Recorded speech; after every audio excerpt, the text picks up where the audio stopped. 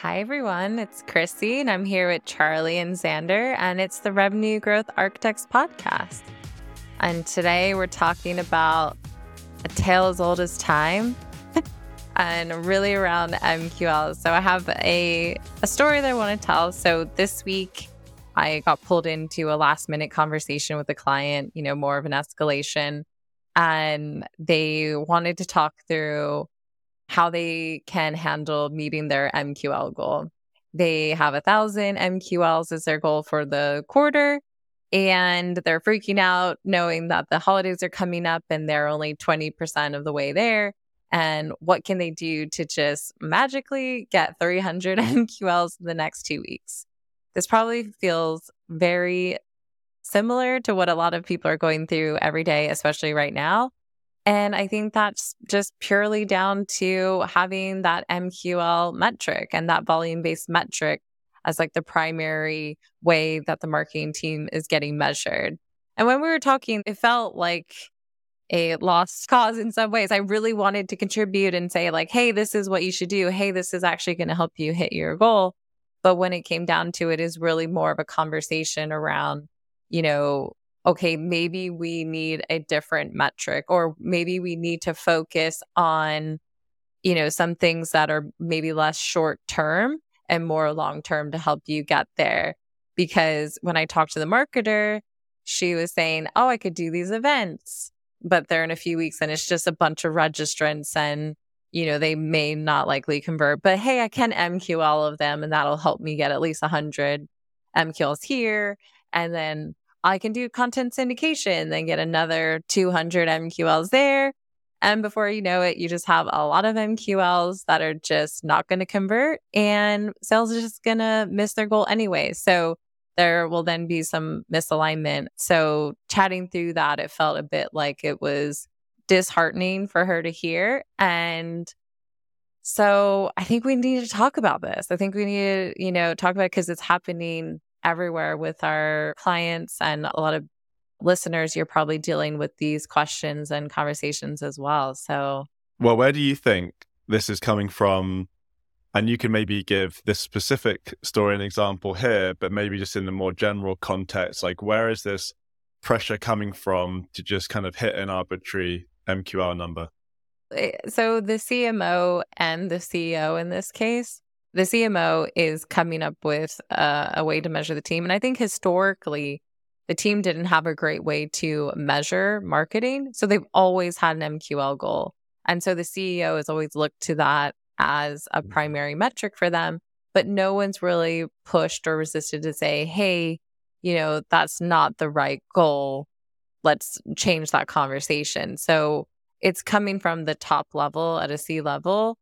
And I think it comes down to just history, and there needs to be a reassessment and maybe some education there, but there's still resistance because as much as like some of the team knows, okay, this is probably not the right thing to be measured on, they still want to hit their goal and appease the CEO. Yeah, it's a tough situation. I think that when you have that pressure, that acute pressure kind of in the moment, even if you know that it's not the right metric to be measured on, you kind of have to try and appease the leadership, right, in that moment. And maybe that moment isn't the best time to be like, well, let me tell you all the reasons why tracking MQLs like this is wrong, because you're just trying to kind of solve the acute problem. It's kind of like, someone comes into a hospital and they've had a traumatic injury. You got to kind of first like get them on life support and get them okay, and then you can start rehabilitating them over time. But I think that, what obviously it leads to is this constant, I don't know if this is a word, short-termism, where they're constantly just chasing that MQL goal. And because they're not looking long-term, that's just going to be a quarter over quarter issue, isn't it? You might get that MQL number, but then like you said, you're crushing your MQL number, but you're probably not hitting your pipeline and revenue number because of all the things that we're going to talk about today about why this is an issue, just trying to get an arbitrary MQL goal. And then, next quarter, you've got the same gap, and then you have the same problem again. And then you're kind of looking at that quarter. And because you're not doing more long-term initiatives that can really help maybe solve the gap long-term in pipeline and revenue, you are always having to solve it with kind of short-term tactics that are going to be very inefficient. So it's kind of a trap that you're going to fall into. And it's probably quite hard to get out of when you're in that cycle, quarter over quarter. Yeah. And it's the short-termism, which I do love, and we can make that official. It takes away the brand awareness, and it takes away all of the efforts that a marketing team is also responsible for. So it's very easy for the teams to start looking at demand capture, but demand capture comes because you've already done a great job at building brand awareness, and, you know, people are at least knowledgeable about your organization and how you can solve it. Otherwise, you're doing all of the short-term engagements to try and get new names, let's call it new names. And then, as you mentioned, they convert a lot less efficiently, if at all. So it's every quarter. And I know that we're preaching to the choir in a lot of cases. Most people that are listening to this podcast, they know that this is not the right solution, but it's like, it's a long-term change management process that needs to happen through communication and education and reestablishing goals, which, as we're coming up to the end of the year, is probably the right time to at least be broaching these conversations as you're starting to set your goals for next year. Yeah. I think that sometimes the teams that are being tasked with this goal, a lot of the times people working on campaigns like demand gen marketers, stuff like that, I think sometimes they can get kind of like lost in it all.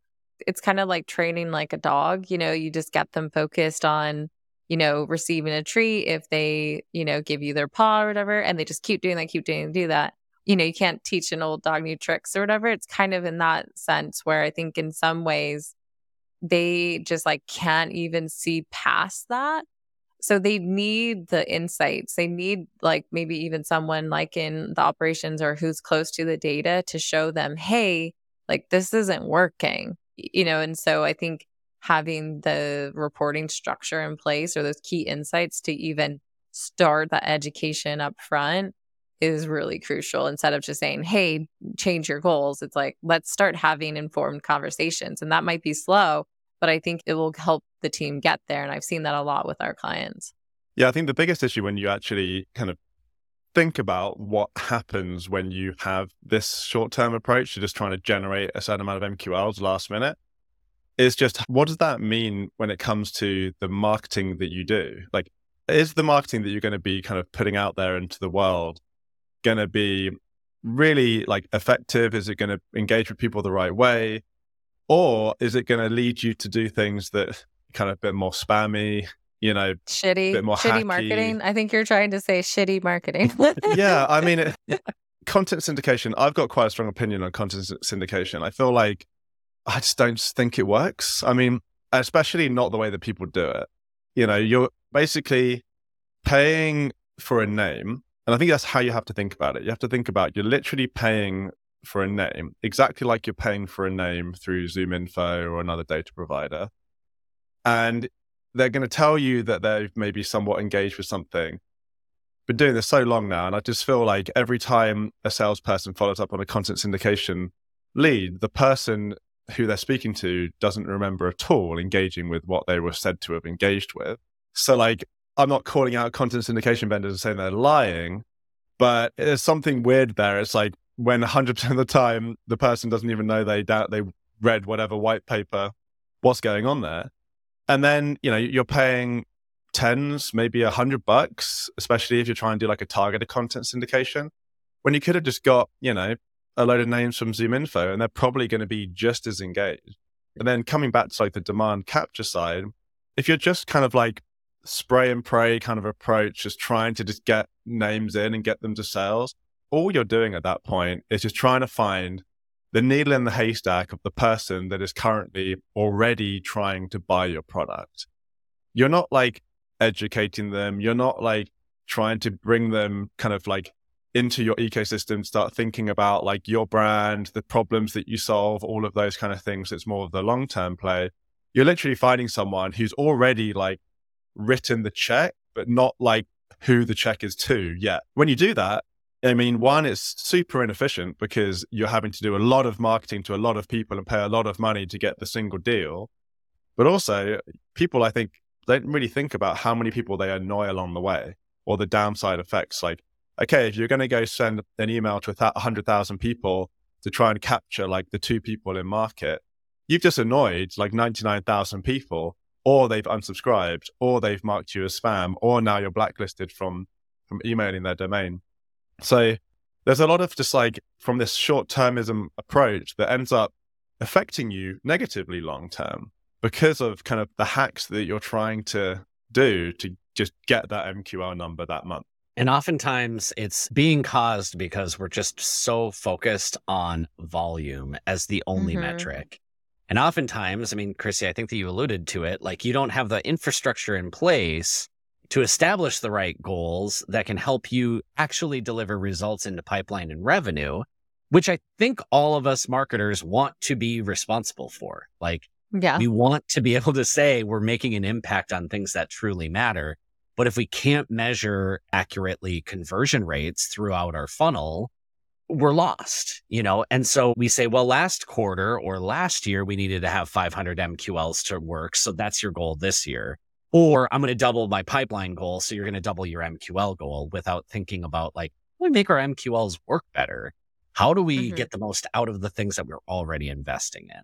And I think that like we're going to allude to how we can make that better. But I think other things is just a perfect segue onto what we wanted to talk about next, right? Like, how do you go through this change, and how do you maybe play the short game to try and appease people if you need to, while planning for the long game and moving towards a much better way of building out your metrics, your analytics strategy to drive the right behavior and reach your goals? I mean, I'd love to hear from you both on some of the tips there, but I can maybe tell another story. But like we often see with current clients, we help them go through this change management. And it can be a very long game. So I'll give an example of another client who I've worked closely with and doing some strategic work. And really for them, it was just trying to start the conversation, try to show the insights into certain channels because of volume just weren't converting down funnel. So first we started with, okay, we have our conversion rates. Let's measure that and trying to improve our conversion rates. And let's try and model our lead scoring against that. And can we try and hit that conversion rate, improve it by just reducing who's being sent to sales? And so even just going through that, they didn't change their MQL metric. They still kept it. But secondary, they said, okay, but if we hit our conversion rate or if we improve it by X amount, we'll give slack to the marketing team on like not hitting that MQL number. So I think even just starting there with starting those conversation, I think helps. And then looking at some of the specific data. But you can't do that without being able to track that effectively. So based on that, like say I didn't have any of that reporting, Xander, like what do you suggest to someone who just doesn't know how they can even show those insights? Yeah, I mean, I think that we need to get priorities set with the organization as a whole, right? We can't come 2 years from now and we're still having the same conversation. Like it leads to burnout of your prospect base, of your employees, of your customers, because you're constantly going to the same well with the same message and you're not getting anywhere, right? So there are things that you can do in the meantime, but like establish with your leadership team that we need the right funnel tracking. We need to be able to identify what is the tipping point for all of our sales motions. So that way we can better accurately measure, like what is marketing delivering? What is the sales outbound team doing? It establishes the foundation that you need. So that way you can get better insights into overall campaign performance. But if you're not measuring like what's starting the sales funnel by the channel and by the program so that you can break out that analysis that you just mentioned, Chrissy, it's really, really difficult. And if you're stuck in a methodology where you're just doing it with the original and the most recent, you're losing a lot of insights as you start to look historically, which oftentimes when you're establishing an MQL goal, you're establishing it by looking behind. I think that's exactly right. I think that whenever I come across this phenomenon where there's this short-term approach to just delivering MQLs in a very short period of time, often it is accompanied with the issue where they're just not able to track like what's happening and what's going on.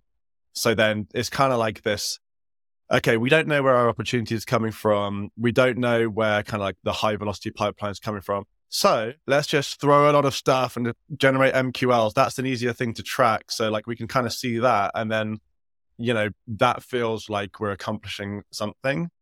and then you don't have the data to show that it's not. So you end up just carry on doing it. But then as soon as you introduce a more improved way of actually tracking that buyer's journey all the way from when they convert, the tipping point, and then through all of the sales stages to pipeline and revenue, and then you can actually see, okay, we did this, last minute content syndication push in Q3, and it didn't turn into a single piece of pipeline, and we spent $100,000 on it.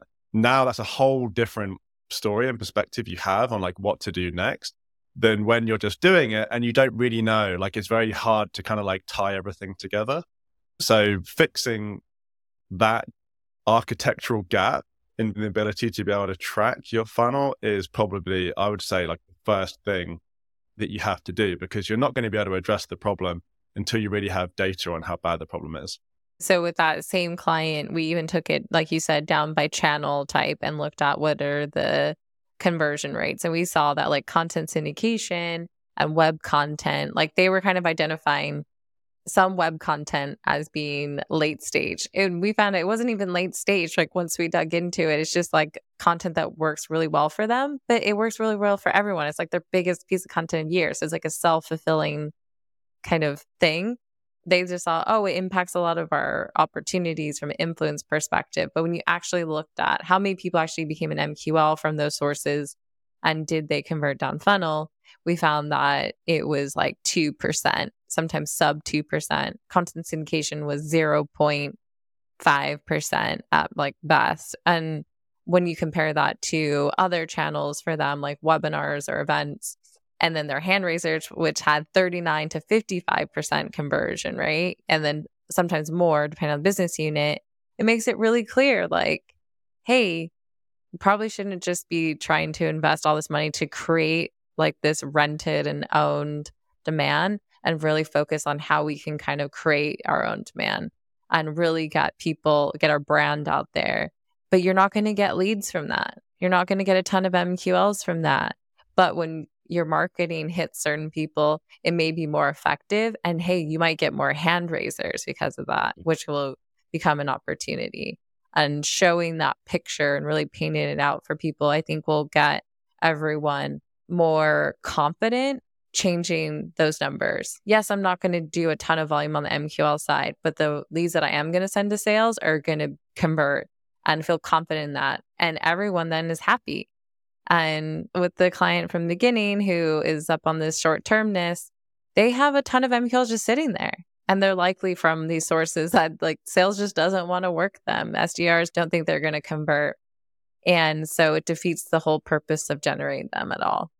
Yeah. I just had a conversation the other day, and person was interviewing the SDRs and saying, how are the leads performing? And the SDR leader was like, oh, we only follow up on form fills. And they were like, oh, does that mean that we're not, MQLing on form fills? Does that mean that they have the wrong views?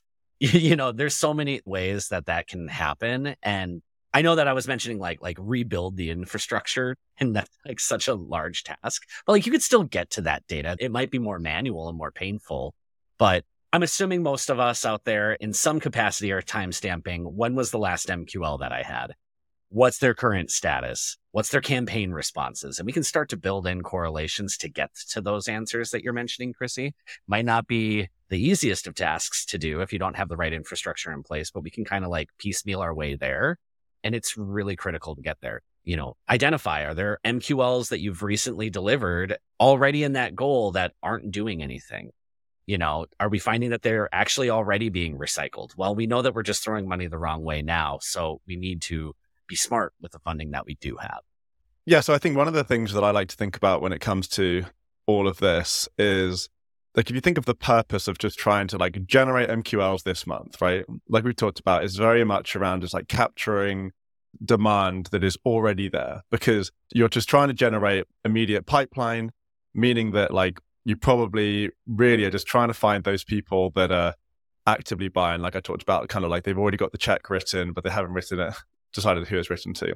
Now, kind of the fallacy here is like it even exists, because if those people do have that check and it hasn't got the person who it's actually the company is written to, if they're actually in market, they probably know who you are, right? Like when you go and research products, you probably find most of the key players And then if you are interested in them, you're going to reach out and ask for a demo and ask for a contact us.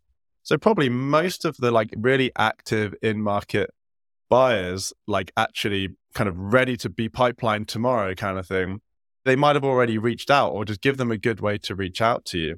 But then the people who are not in market, they're not going to react to the message for you to just like try and get them straight into pipeline, because they're going to need some more kind of like the term nurturing, not exactly just like email nurturing, but they're going to need more kind of information that's going to kind of guide them through kind of your point of view, the pain points you're going to solve, the solution.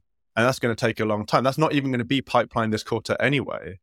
So then it just seems like just kind of the completely wrong strategy on just so many levels. And it just leads you to back to kind of like, how do you tell that story so you can get the company to start thinking about like, you know, next quarter, the quarter after that, because, you know, all you're going to do is just end up in the same problem quarter over quarter. And being able to tell that story and trying to get people to kind of go through that using the data that we've talked about, like showing the low conversion rates, being able to have the right data models, like a bottoms up approach where you're looking at your funnel data by campaigns and channels, can like really help you articulate that story. But there's another element of the story, which is just like trying to like logically explain kind of what I just said and getting everyone on board with just like the strategic decision of like what marketing is really trying to do. Like, are we going to be able to just like capture demand and get pipeline that's going to close this quarter, or should we be trying to like solve the next quarters? Totally. Yeah. I think we try and tie a lot of that stuff, everything we do, back to a buyer experience. And I think, you know, that you talked about, like, create a good buyer experience, and then insights, like you need the infrastructure to actually start this conversation. And then just efficiencies, like what we're finding too, is just to hit that short-term goal. There's a lot of activity that they need to do, or they feel like they need to do. It all feels like random acts of marketing, and none of it is really planned out.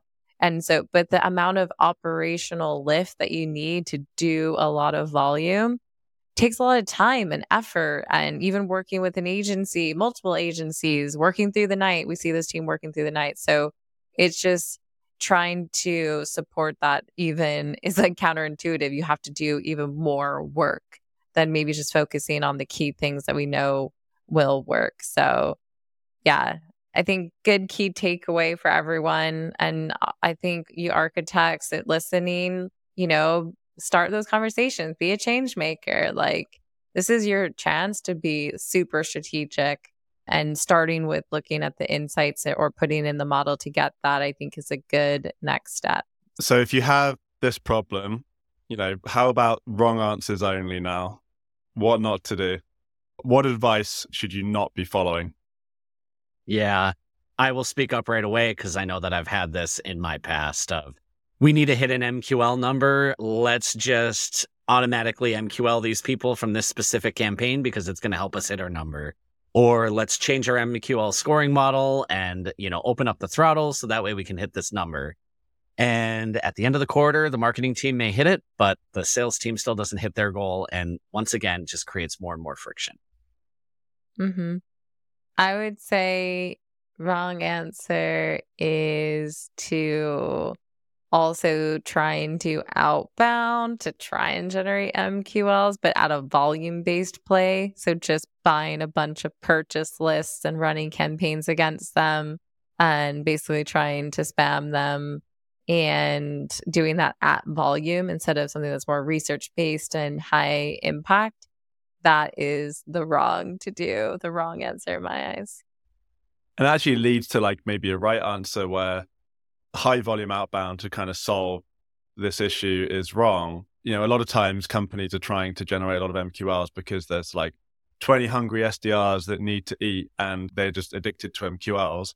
But maybe if the MQL volume drops and they have less MQLs to work, one, they could probably work the leads a bit better, the ones they do have, and instead of just like one email, they didn't tell me I'm ready to buy, I'm done. Then two, maybe they could actually do some hyper personalized, really targeted, you know, efficient and, you know, good outbound that leads to a good buyer experience because they have that extra time. Again, it's definitely more of like trying to capture the demand and find people that are kind of already there depending on how you approach it. I mean, you can educate in that as well, but rethinking just the SDR function, I think also is one thing to add to this, just because they are often just like so intertwined with the mess of MQLs, right? Yes. Yeah. So trying to maybe go, okay, well, if I'm dropping my MQL number for all these reasons, in terms of dropping, like reducing it. And actually, one thing to maybe call out, MQL as a concept isn't wrong, right? It's still good to have as like a business process where someone's ready to speak to sales and you pass them to sales. And you can call that MQL if you want. We call it sales ready. You could call it MQL if you want. That's not a bad thing. It's more about like tying all of your kind of self-worth and metrics and kind of marketing performance around it. That's where it goes off a cliff. Yeah. Yeah, it's just focusing on the volume. So just keep that in mind. Like just focusing on volume number is just like very arbitrary in some way, and it could draw the wrong behavior. I feel like we kind of hit all of the stops, but for everyone who is going through this, which I'm sure a lot of you are, your team is, hopefully provided some really good tips on what to do next and how to combat that. And good luck, really. And if you have any questions, feel free to message us, hit us up on LinkedIn or rga@cs2marketing.com. And if you have a question that we want to tackle, or you have a story that you want to share and get our advice, shoot us a note. See you next time on the Revenue Growth Architects podcast. Thanks, everyone.